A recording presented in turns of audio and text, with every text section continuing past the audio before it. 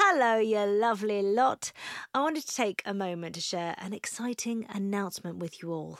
I will be doing a live show for Happy Mum, Happy Baby at the Podcast Show in London on the 22nd of May. This will be a live episode of this very podcast featuring me and a very special, soon-to-be-announced guest. Get ready for a candid conversation, unfiltered truths, laughs, invaluable, non-judgmental advice and lived experiences. Dive into the complexities of parenting while juggling work, relationships and personal growth. And we'll be talking beyond the baby years. As well as the live episode, the show will also include a Q&A with both me and my guest. Tickets go on sale this Friday the 26th of April at 10 a.m, but anyone who is part of the Happy Mum, Happy Baby newsletter will be getting early access to tickets on Wednesday the 24th of April at 10 a.m. To sign up to the newsletter and for more information about the event, please head to happymumhappybaby.com/events. I can't wait to see you there. Planning for your next trip? Elevate your travel style with Quince. Quince has all the jet-setting essentials you'll want for your next getaway, like European linen, premium luggage options, buttery soft Italian leather bags, and so much more. And is all priced at 50 to 80% less than similar brands. Plus, Quince only works with factories that use safe and ethical manufacturing practices. Pack your bags with high-quality essentials you'll be wearing for vacations to come with Quince. Go to quince.com/pack for free shipping and 365-day returns. Small details are big surfaces. Tight corners or odd shapes. Flat, rounded, textured, or tall. Whatever your next project, there's a spray paint pattern that's just right. Because Rust-Oleum's new Custom Spray 5-in-1 gives you control with 5 different spray patterns. So you can tackle nooks, crannies, edges, and curves without worrying about drips, runs, uneven coverage, or anything else. Custom Spray 5-in-1. Only from Rust-Oleum. Why don't more infant formula companies use organic, grass-fed whole milk instead of skim? Why don't more infant formula companies use the latest breast milk science? Why don't more infant formula companies run their own clinical trials? Why don't more infant formula companies use more of the proteins found in breast milk? Why don't more infant formula companies have their own factories instead of outsourcing their manufacturing? We wondered the same thing. So we made ByHeart, a better formula for formula. Learn more at byheart.com. Hello. Before we begin this episode, I'd like to note that it contains discussions of miscarriage and loss. So if you think it's going to be difficult to listen to, please choose another episode.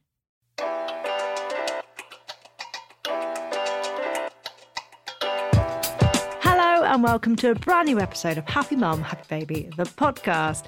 Today's guest is the most decorated female sailor in Olympic history. That is a mouthful and amazing. She's also the founder of the Big Plastic Pledge. She's a mother of one little girl who's 10 months old. It's Hannah Mills OBE. Hi.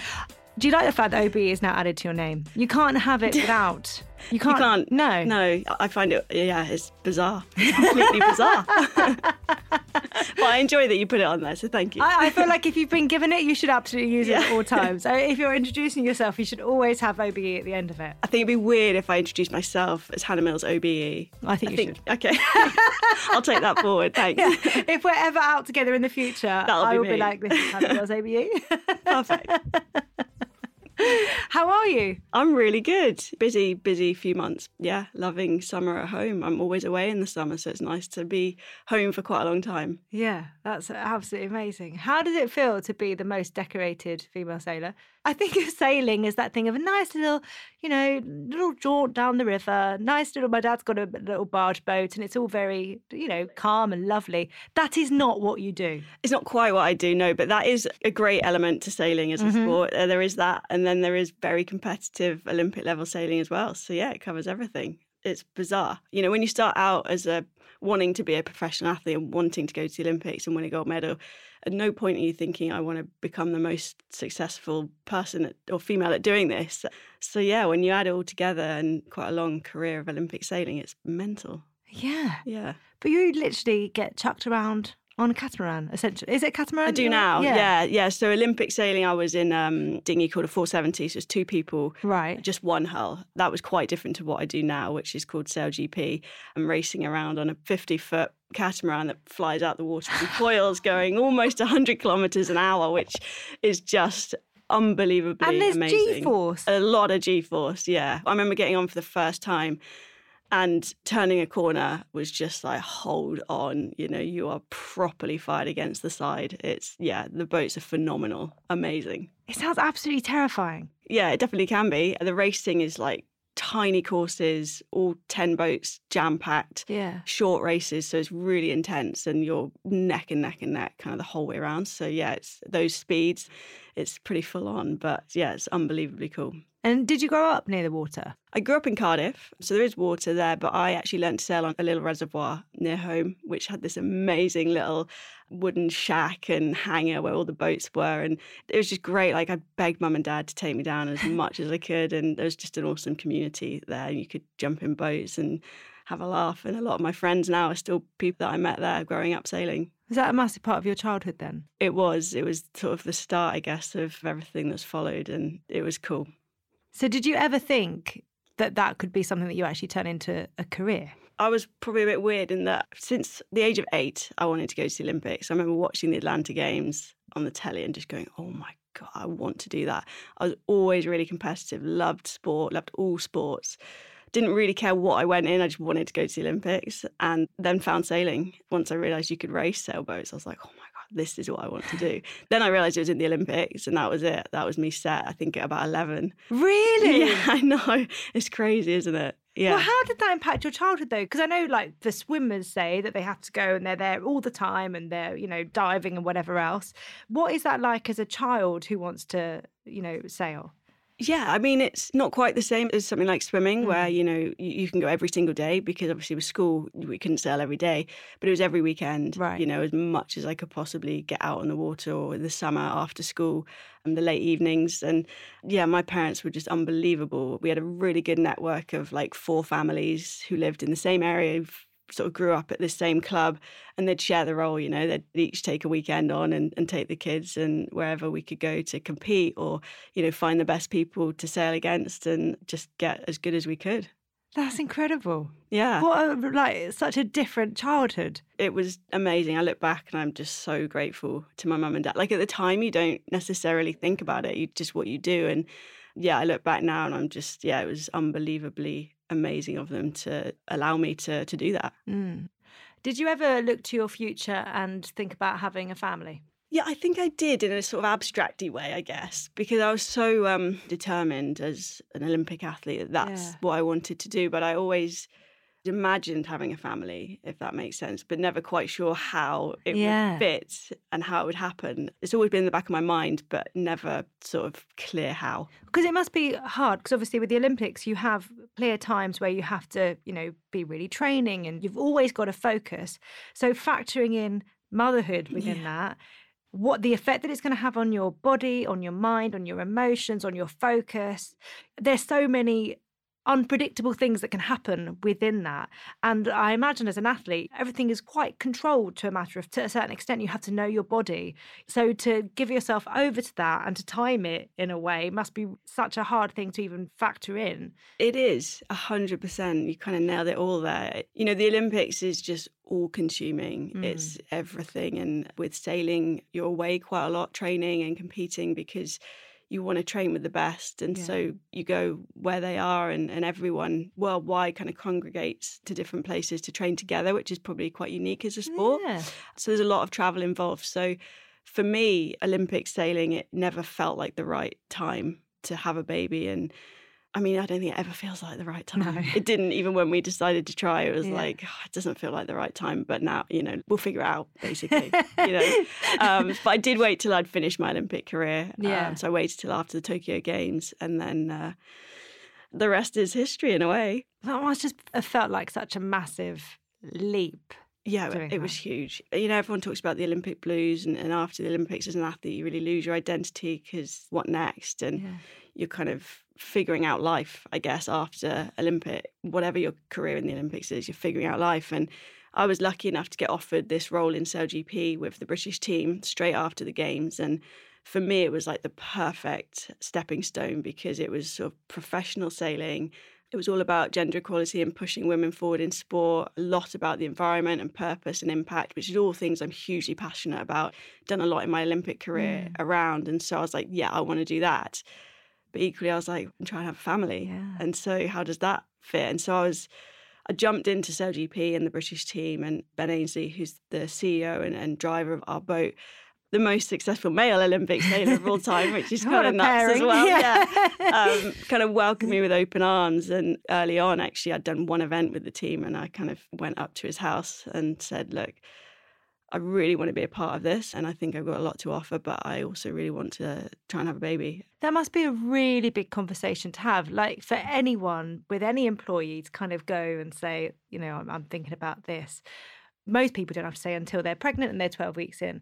But actually, as an athlete, do you feel like you owe that to the team to have that as part of the open conversation as well? And not to shy away from things that are life? Yeah, I 100% did. And I told him I'd been pregnant for 3 weeks, super early. As soon as you could find out, I'd found out. Also, but doing what you do, there's a risk element. Exactly. So you have to couldn't get on the boat. Yeah. You know, I just couldn't get on the boat. And so I told him really early, and it was kind of just the most amazing response. Really? Yeah, it was unbelievable. It was, right, well, what do you need? How can we help?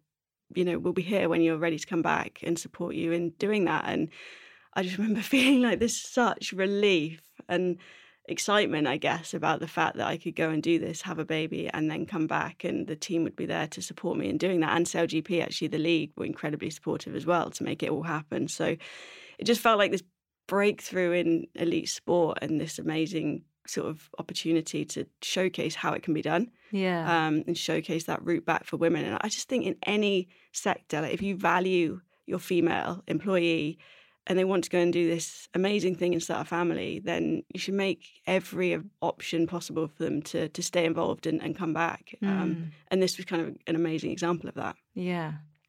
How did it feel when you first found out you were pregnant? When I first found out I was pregnant, I was relieved because you just don't know if it's going to be possible. So I felt huge relief. I felt unbelievable excitement and complete and utter terror because I'd always been I couldn't see how the baby was going to get out. If I'm being honest. Oh my God. I know. I was like, wait, what? So yeah. I love that's the first thing that your mind went to. I know. It's got to come out to me now. Exactly. It was just like, oh my God. But yeah, just all of those feelings. Yeah. Elation. Had you had symptoms leading up to you taking the test, or was it just because you Well, in weren't hindsight, trying? I had. Yeah. I was really grumpy and not the nicest person to be around. And then I took the pregnancy test and it was like, oh, that makes sense. I do like you. Yeah. Okay, cool.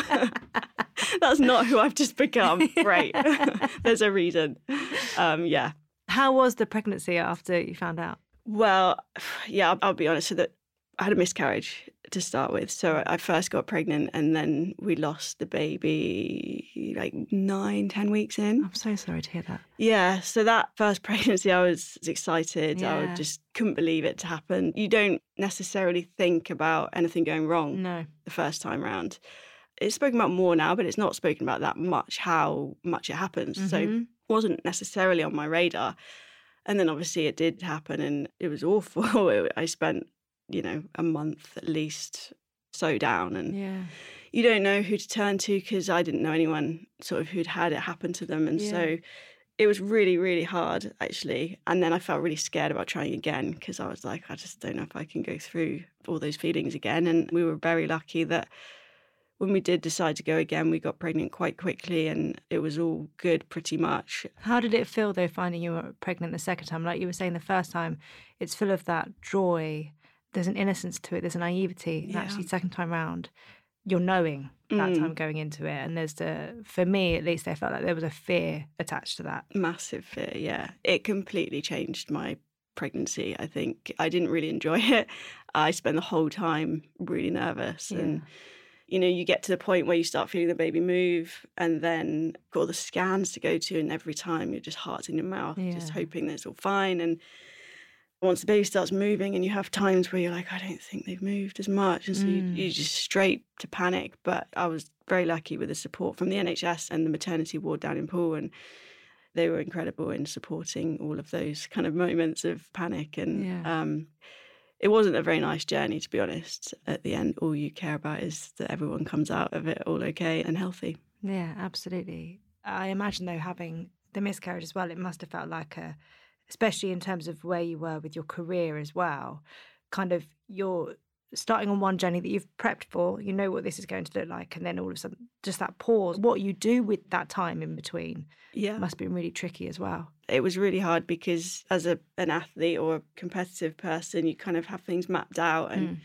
you know, you can't map out life necessarily, but you can have an idea of what you're trying to get to and what you're trying to achieve. And so I'd sort of thought, oh, I'm pregnant, that's amazing, great, we'll have the baby here, and then I can think about coming back sailing here and plan all of that. And then that kind of all gets blasted away, and it's just now a what if, who knows what's going to happen. And that uncertainty is, for anyone, is very hard, So with the next pregnancy, do you feel like you almost didn't let yourself go there because of the pain before? Yeah, 100%. Yeah, I just day by day took it as, you know, every day was a bonus. And I felt like toilet trip by toilet trip. You know what I mean? Yeah, totally. Because you're always checking and always worried about what you might see or find or feel. Yep. Yeah, it's a long old 40-week or whatever it turns And I out imagine to as be. well, being an athlete, you know your body. Like any twinges or anything must really be amplified. You do. As well. You do know your body, but I think,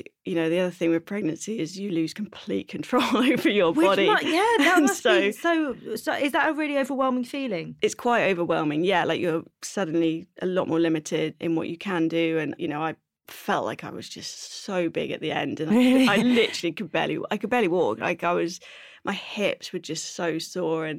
But it was a mindset for me. It was very much, and maybe that's where the sort of athlete mindset comes in. It was like, well, this is what I need to do to prepare and have the best possible chance for the baby, so I'll do that. And the fact that I couldn't do all the things I normally could was fine. It was kind of just, okay, what can I do and what's the right thing to do? And so I just kind of took that mindset to the pregnancy. You got extreme fatigue as well at the start. I did, yeah. I forgot about that. I blanked that. It's all right. You've said it somewhere, so I know about it. Yeah, it was just the first 3 months, yeah. Really? I was on the sofa I remember we were in a top floor flat at the time, and we were really close to the beach, which was amazing. It was sort of all downhill. And I remember I got down to the beach to have a little picnic. I couldn't get back to the flat. I was just exhausted. I remember getting back to the flat and I just passed out for about 2 hours. I've never felt so fatigued in all my life. Yeah. And then suddenly you're not fatigued and you're like, oh my God, life has possibility again. But God, it made me have so much empathy towards people that are dealing with that, you know, regularly, because people do. And yeah, it's really tough. And on the team, they found you a new role during your pregnancy. Yeah, they did. So I still went to a lot of the events until about sort of 6.5, 7 months. Right. With the team, and I was sort of on the water helping coaching, supporting our coach, but then also really getting involved with a lot of the sustainability projects that we had going. We have a lot of activation with schools and engaging kids. So yeah, I kind of took on all of that stuff, which was amazing. That's and incredible. I loved. Yeah, it was great. I think especially when, as a sport, having women and men together. Are you the first? Yeah, the first at SailGP to have a baby. We've got, I think, 2 more people. Really? One's just had and one's about to have. So you're kind of paving the way as well. And I guess there's a bit of experimentation within that as well, to make sure that everyone still has a role, still feels valid, still is able to give the wisdom and the skill set that they have to make the team stronger. Exactly, and definitely felt with the journey back to competing, I was like, right, I'm doing this and figuring this out for everyone who comes next, because there was a lot to figure out with all the logistics and breastfeeding and all of that stuff, whilst obviously competing. You certainly made a massive impact, because Fee, who got in touch about you to be on, I actually wrote it down because she said you're the most determined and inspirational athlete she's ever worked with. That's pretty mental. And the effect that you've had on the whole team, you know, I think we can be sucked into thinking that a team is literally those people that are on the boat, but actually there's such a huge wider team around you. You know, to know that you're having that impact on everyone there is massive. It's huge. Yeah, no, it is. And, you know, the wider SailGP team are incredible. And definitely all the women in that team and a lot of the men have been unbelievably supportive. And it just shows like if you've got the right people in an organisation, you can really make things different and make things positive for everyone. Yeah. How did you feel heading towards the birth? Oh my God, terrified. Yeah, as we touched on earlier, terrified. Oh my God. From day dot. Is birth something you'd ever thought about before? Because obviously, again, being an athlete, you trust your body, you know what you do, but this is a whole new thing to prepare for. I mean, I just couldn't imagine how it was going to happen and how she was going to come out. I was so scared of it going wrong. Yeah, I just had this fear that I couldn't quite put to bed, I guess. And so I think around 30 weeks, we went in for a scan because I'd had a couple of times where I was like, I don't think she's moving. So I got checked and they were like, okay, come in for a scan just to make sure. So I did go in and they were like, oh, her tummy's really big. And I was like, what does that mean? But they didn't really tell you. Yeah, it's an observation. It's just an observation. Well, you're thanks. Like, all right, cool. So then you Google and you see all the worst possible scenarios and things. Anyway, they said, look, let's monitor every 2 weeks. So let's have a scan every 2 weeks. And I got tested for gestational diabetes and that all came back clear. And just every week it was like, yeah, she's got a big tummy. She was in like the 97th percentile or something. And so I was like, oh my God, seriously, how is she coming out? I had quite a lot of friends who'd been through different births. A lot had been induced and not had a good time. And a lot had ended in emergency C-sections. Yeah. And anyway, towards sort of 35 weeks, I just remember thinking, I think I want to have a C-section. I feel so uncomfortable about this whole thing. And I just want her to come out as safely as possible. And to me, I guess taking some of that control as maybe my athlete kind of career sort of pushed me towards. It just felt like I want to explore this and really understand what happened. And so, I did end up booking in to have a planned C-section. The whole way through, I was always of the mindset, I just want her to be okay. Towards the end, I just felt like this is the path I think I want to take. So, that's how she came out. How many weeks was she? She was 39 and 3 days. That's quite late. Were you worried? Because I knew she was big or bigger. I wanted a planned C-section, but at the same time, if she wanted to come out naturally before the due date, then that was also fine. So we sort of pushed it as late as we felt comfortable with. Yeah. And then if she hadn't come, we'd just have the C-section and that was that. But it was actually a bit nuts because the week before they sort of book you in and say, right, you're going to come in on the Wednesday, you're going to come in for your pre-op here and blah, blah, blah. And I was like, okay, cool, perfect. She's coming out on the 13th or 12th, whatever it was, of October. And then a couple of days later, it was like, oh, could you come in on the 11th, actually? We wanted it. I was like, okay, fine, she's coming out on the 11th. Great. And then the morning of the 10th, when I was supposed to go in for my pre-op the day before, I got this phone call at 7:30 a.m. and I was like, oh, it's from the hospital. Oh, God. And they were like, oh, we've actually got space today. Do you want to come in? And I was like, today? I was going to have a haircut. Nick, my fiance, was going to go and play golf for the last time in God knows how long. And I was like, give me 5. So I hung up and I was like, today, Nick? And he was like, yep, let's do it. So in we went. Oh my God, it was just this whirlwind. Yeah, and she came out on the 10th. Ah, that's incredible. Yeah, it was nuts. Yeah, unexpectedly early. Well, I like that. Unexpectedly early, thanks to a phone call. Yeah, exactly. I love that. Crazy. How did it feel going into surgery, into the operating theatre? Oh, terrifying. Yeah, because it's a major operation, of course. The epidural, I'm not great with needles. Luckily, you don't see it. But a bit unfortunate, I think, that I had a trainee anaesthetist with obviously the consultant next to her, but I had her trying to put it in my back and she couldn't get it in. So I kept getting jabbed. And at the end, I was like, I can't do this anymore. Really? I can't. And so the consultant lady stepped in and did it straight away. That was all fine. But also, I think probably the fact that you can't see it in that circumstance as well, it must also make it worse if they keep trying. Yeah.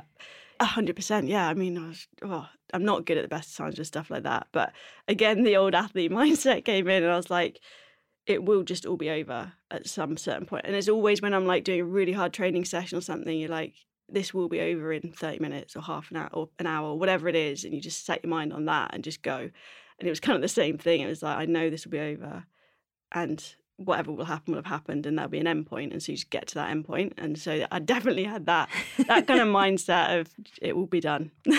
So once that bit was done... Really ceremonial here, aren't I? No, it's God. good. But also it's so important that people hear different, like, so even Everyone's if they've been different. through it, everyone's different. And it might be that someone's listening and they had a similar experience and they've not heard anyone else in the same boat. You know what I mean? So it's good. So when that part was done, how was the actual C-section? Weird, yeah, because I had a curtain up because I didn't really want to see, but you can feel it. It doesn't hurt, obviously, but you can feel them sort of rummaging and then pulling her out, and I actually felt her come out. And so it was bizarre, but quite amazing, really. And then, she sort of made a coughing sound, and so I was like, oh, okay, she's okay, and that's great. But then actually quite quickly it was like, okay, she's sort of fine, but she's not getting enough. Her lungs weren't properly opening and closing, and so quickly kind of took her away. And also at the same time, I'd lost quite a lot more blood than they thought. And so then there was a bit of a panic as to how much blood I'd lost. And so it was all going on. Nick was sat right there and he was like, how do I go with the baby or do I stay here? And so he initially went over to Sienna and then kind of came back to me and sat with me for a while. And then he went off to see Sienna. And so, it was all a bit mental, but I was pretty out of it, to be honest. Really? Yeah, I'd lost like 1.5 litres of blood or something. So it wasn't, I don't know, a reasonable amount. But what was unbelievable was they put 300 ml of my own blood back in. No. Yeah. I was just like, what? So they were like, so we obviously sucked the blood out, put it through this filtration cleaning thing, and they got 300 ml that they could then put back into me. It was amazing. Oh my gosh. Yeah. Unbelievably cool. That's incredible. It was incredible. Yeah, it was incredible. Yeah. So then, we spent 3 days in the hospital with Sienna sort of being observed, and she got pumped with antibiotics and she had amazing care. I'm guessing as well because of that start that it meant that you didn't get to hold her. So they really quickly kind of brought her over to me and put her on my chest and then took her. So I did have that kind of immediate moment, but to be honest, it was all just such a blur and it was all just do what you need to do. That's fine. And as I said, I was really out of it and went up to my own room and kind of had all the stuff I got pumped with just make sure I was okay and went to see her kind of a few hours later, which was amazing. And how long until she was with you? I think 48 hours she was on sort of an antibiotic drip just to kind of make sure she was all good. And then slowly they reduced the sort of oxygen they'd putting into her for her to kind of breathe properly on her own. So, and then I think she spent maybe 12 more hours there just after she came off of all of that to make sure all was good. And then all was good. That must have all been so terrifying though to go through. Yeah, it was. And just surreal, to be honest, and just feels like such a blur. But like I said, the care was amazing. Really? Absolutely amazing. Yeah, midwives and staff were just phenomenal. Very lucky.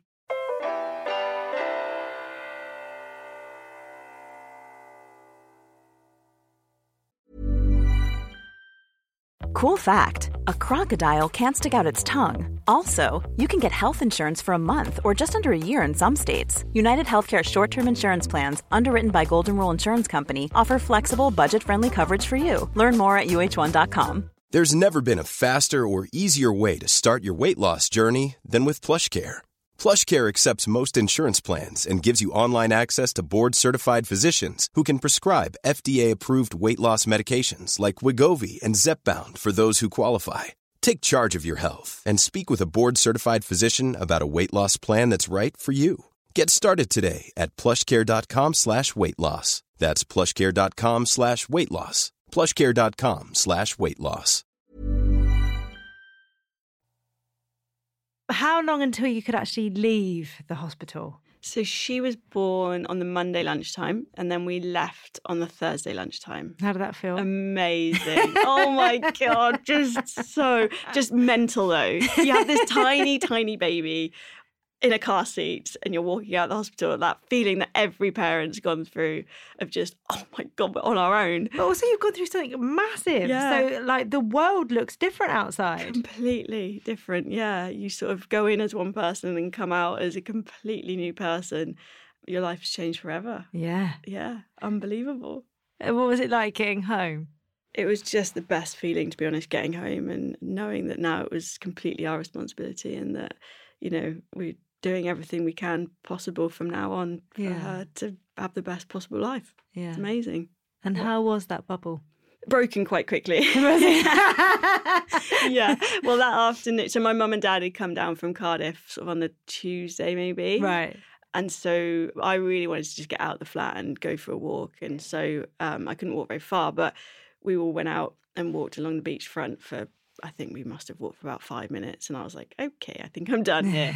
But it was just amazing to get out and have Sienna in the pram. And yeah, my mum and dad were there and it was just really, really nice. And yeah, I guess from then on, it was just like everything we do now, she comes with. She's part of everything. Yeah. Just that realization. It was like, wow, we've got another person to have involved in everything we do. Yeah. And So how cool. has that been? Because you literally do travel quite a fair bit. Now you've got a little baby with you. Yeah. I was always adamant that carrying on with SailGP and the British team and firstly, I wanted to breastfeed if I could. And I was lucky that it all worked reasonably well. I had some challenges here and there, but it worked. And my goal was always 3 months and then see. At 3 months, I went to my first SailGP event to sort of suss it out, get on the boat, see if I felt okay. And How did that feel? amazing. Did it? Yeah, it did. It did. Like, I was a different version of myself for sure, because still got a whole heap of sort of baby body and I looked very different when I look back on camera and I'm like, oh God, I look so different. My mind wasn't sharp and so all of those things. But just to go out there, be part of the team, integrate Sienna and Nick with the new way of doing things and how it was going to be and figure out the breastfeeding. And yeah, it was just such an amazing journey, actually. That first trip away, I was in Singapore, so it was quite far. A whole learning experience. And I did get on the boat and I did race that weekend. It was quite light wind. Did you have to do anything in preparation before getting on the boat? Because within that 3 months, that's a very small window. It is, especially after a C-section. The first 6 weeks, you can't do a lot at all, other than a bit of walking and a bit of lift up the baby. Yeah, exactly, pretty much. Yes. So actually, earlier on, there's not a lot out there for people wanting to get back to competitive sport. Yeah. And so I did a lot of digging into resources from my Olympic career with the British sailing team and the English Institute of Sport and with the SailGP doctor, and kind of brought together this little group of people to really look at how I could come back in the best way possible, in the safest way possible. And so went and found a maternity physio, and I don't know what her title was, but something like that. So she could check my abs to see how, because they obviously split apart when you're pregnant and have a baby, and then how much they needed to come back together, and just to understand, I guess, where my body was at. Yeah. So we could tailor the training around that. So we looked at all that, and then it was very much, okay, what are the movements I need to be able to do, and what's the process to check that I can do that before I actually go and get on the boat, because particularly when you're breastfeeding, your ligaments and everything are a lot more flexible and looser. And so the possibility of like twisting a knee or rolling an ankle is much higher. And in SailGP, that is quite a high possibility if you're not ready for it. So it was all things around strapping of the knees and ankles just to give that extra support. And the conditions were really imperative. If it was windy, there was no way I was going on the boat, because it's the G-force, like you said, and it's just much riskier. But in Singapore, we knew was probably going to be quite a light wind venue, so it's just all a bit slower, and you can kind of take your time a little bit.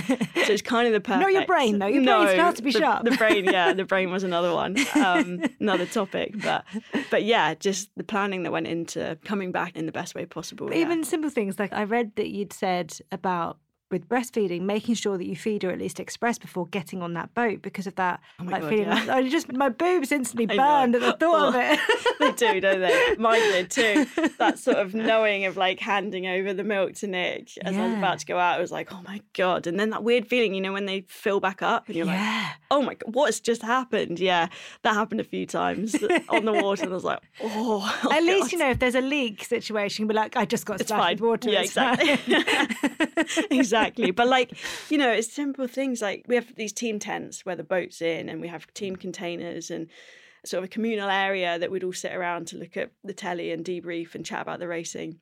And I'd be sat there just before we were going sailing when the coach was giving the team chat. I'd be sat there expressing. Yeah. And all the guys were just, they were amazing, you know. Not once did I feel awkward or uncomfortable or out of place. And I'd go to the back of the container and have a chair and I'd feed Sienna when I got back in. And that was right by the fridge where everyone would go and get a drink. And so they'd all come along. I'd be facing the other way, but they'd all come along and still chat to me. And just little things like that made it feel so normal and accepted. And just, it was just amazing.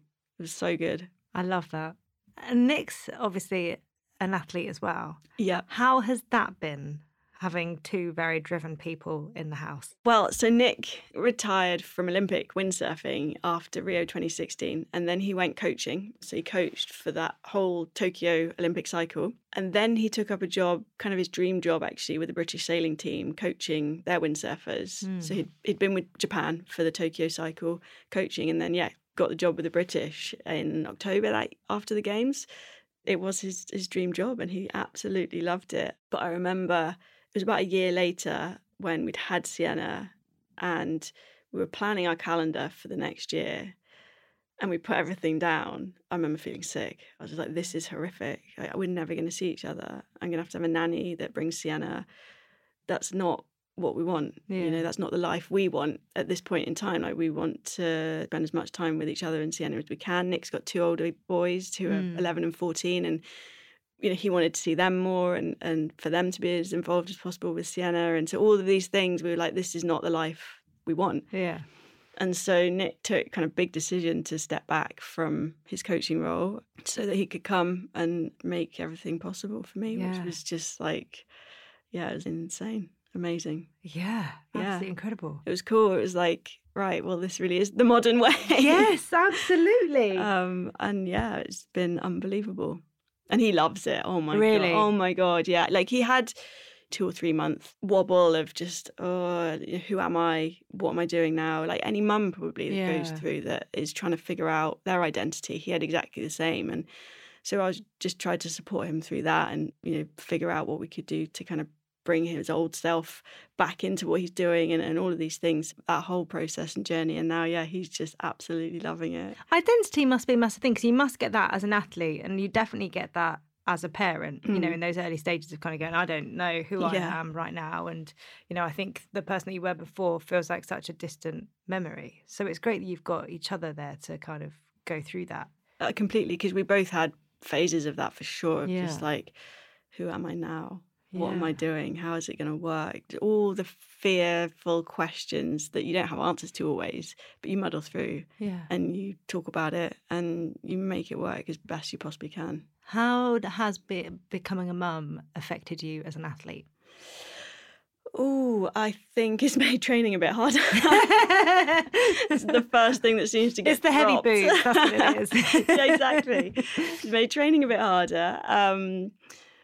I've been so organised. I've never been so organised in my life. Yeah, because I'm so adamant about protecting my time with Sienna and making sure that she is there as much as possible and I can be a mum as much, because I love it. I never thought I'd love it this much. And I feel incredibly, I've said lucky about 1 million times today, but I do. I really do, because you don't know how you're going to feel. And I was always a bit fearful of how it was going to be afterwards and how I would feel. And since I remember like day 2 of her being at home, I was just in tears about the thought of her growing up. And just like, Nick was like, are you all right? I'm fine. And it's the same now. I just, every moment I want to be with her. And so to be able to be with her as much as I am is a real privilege. I love it. You said before about, you know, that when you're training, you've got half an hour more of this and then you're done. Mm-hmm. Does that mean that the time that you have dedicated to it, you are more on it than ever? Yeah. Efficiency is just like a whole new level. I'm sure all mums feel the same. You're like, oh my God, I never knew I could be so productive and efficient as I am. Now I've got a baby or a child. And so, everything is like, right, boom, boom, boom. It's like today coming up to London, it's like, right, well, how many things can I get in to make the day as productive as possible so then I can get home and, you know, have a bit more time the rest of the week with Sienna doing other things that I can do from home.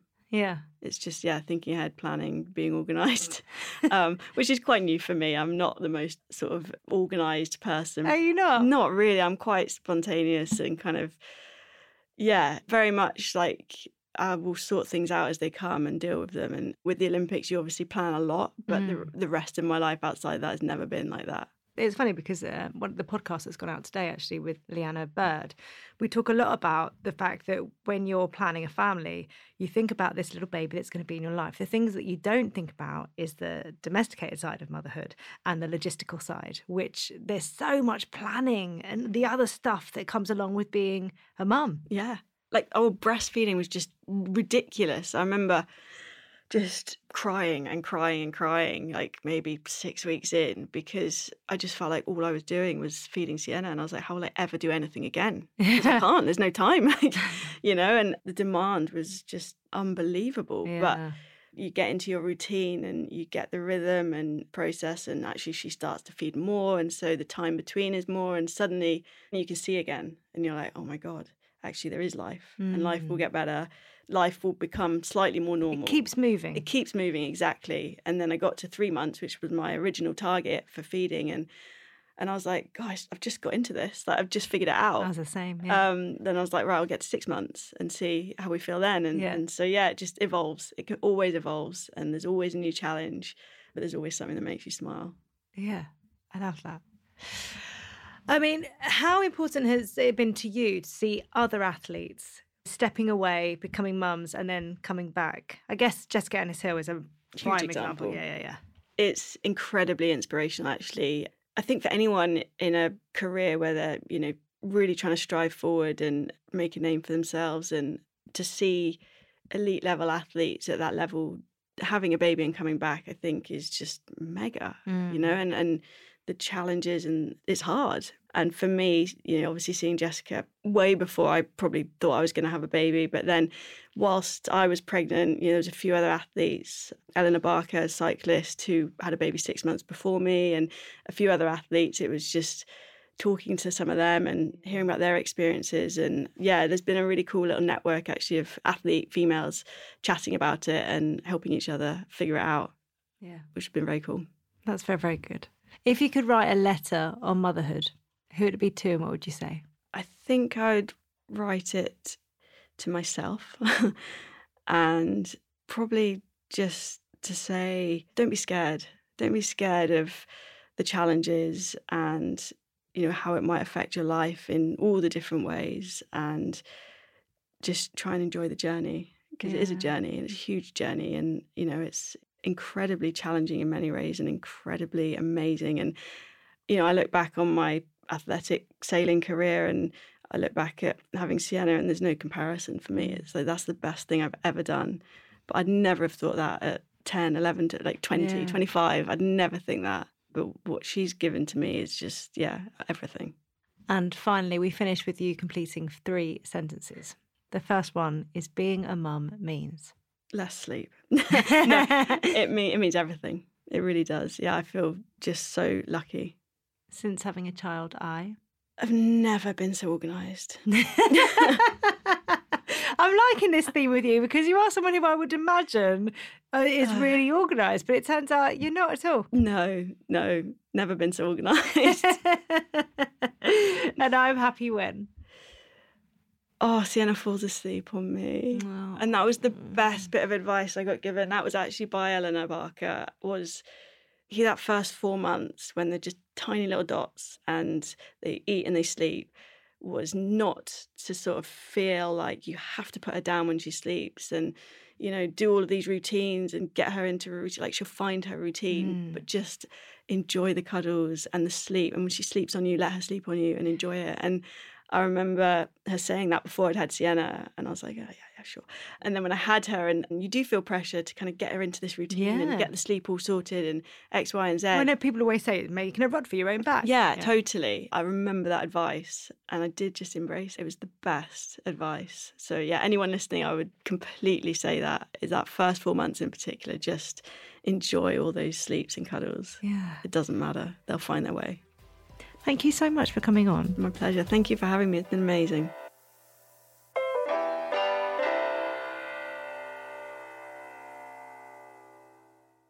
We have something very exciting to talk about today. Happy mum, happy baby. Well, we are expanding. We're only releasing our very first record. Yes, Move Over McFly, Move Over Tom Fletcher. It's all about Happy Mum, Happy Baby. We're going into music, people. We have teamed up with Decca Records and LifeScore to build a one-stop shop for quality, trustworthy educational music for baby, toddler and parent. Music is such a massive part of our family, and I'm so thrilled with what we've created. I can't wait for you to hear it. Now, it's worth saying that all the sounds on the album, they are played by real instruments and they feature real nature sounds. There is nothing processed. It is all organic. And all of the music aims to be an enjoyable listening experience for both the child and the parent. No plonky piano. It's all just beautiful musicians with their instruments. Honestly, it's a joy to listen to. We all know the number one rule for getting your little one to sleep is to stick to a trusted routine. And my hope with this album is that our creation can be a part of that and make bedtime an easier transition for all. The Ultimate Baby Sleep album is here, and it encompasses 3 parts of baby sleep, and it runs in 3 sections: wind down, going to sleep, and staying asleep, running seamlessly from top to bottom for the ultimate baby sleep experience. And each section lasts around 30 minutes. So let's delve into each section and tell you what they're about. The wind down is a perfect calming music for bath time and any other pre-bed activity. This encourages special bonding time between parent and baby to prepare for sleep. The melodies I've chosen to feature within the music have a very special place within my own experience of sleep routine. I loved singing little ditties or little lullabies, and this, it's just got that lovely, gentle, melodic feeling to it. The melodies can be easily hummed by parents to capture the bonding power of a parent's voice. And actually, as you listen to the music, you might even catch a few melodies of some traditional classics that would just, they just fill my heart with such love. The next section we have is called Going to Sleep. How we created this was so interesting, and I absolutely loved the recording process to kind of really feel that breath actually of the musicians as they were playing. It also features natural sounds, and it entwines the lullabies from the previous wind down to encourage baby to nod off at their own pace and in a relaxed state of mind. And those 2 sections, they kind of work together and they build. We've found that this is the ideal transition for baby to acknowledge that it is now time to go to sleep. And then the next section, the final section, is during sleep or staying asleep. I like to call it staying asleep because that's the dream, people. But it provides 30 minutes of natural and environmental white noise derived from nature sounds. And then actually this leads into an additional 9.5 hours of natural white noise for babies to prefer continuous white noise once asleep. No waking up in the middle of the night to press a little button on a sheep. Not anymore. There's been so much thought and love poured into these tracks. We've gone through so many different versions. I've pulled on the music that I love, that makes me feel nice and calm. And together with LifeScore and Decca Records, we've really created something that I feel is really magical. I played it to my kids. They love it. I'm so thrilled. Can you imagine if they didn't? And actually, I have to say that even as an adult, sitting at my desk and listening to different versions, I have often fallen asleep in the best way, in a very contented way. Some might call it work, some might call it a nice little nap. Either way, I loved it, and it was all because of this album. With 12 hours of continuous music to help your baby sleep through the night, we are so proud to introduce you to Happy Mum, Happy Baby, the Sleep Album. I can't wait for you to hear it and then for you to tell me how you're getting on.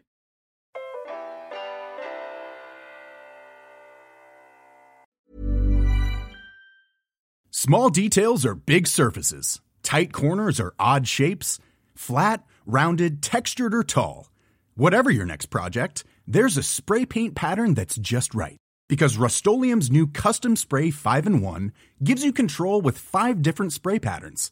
So you can tackle nooks, crannies, edges, and curves without worrying about drips, runs, uneven coverage, or anything else. Custom Spray 5-in-1. Only from Rust-Oleum. Hi, this is Craig Robinson from Ways to Win, and support for this podcast comes from Invesco QQQ, the official ETF of the NCAA. Invesco QQQ is proud to sponsor this episode, and even prouder to provide access to innovation for the last 25 years. Basketball has had innovations over the years, too. We're seeing the game played in new ways every day. Learn more at Invesco.com/QQQ. Let's rethink possibility. Invesco Distributors, Inc.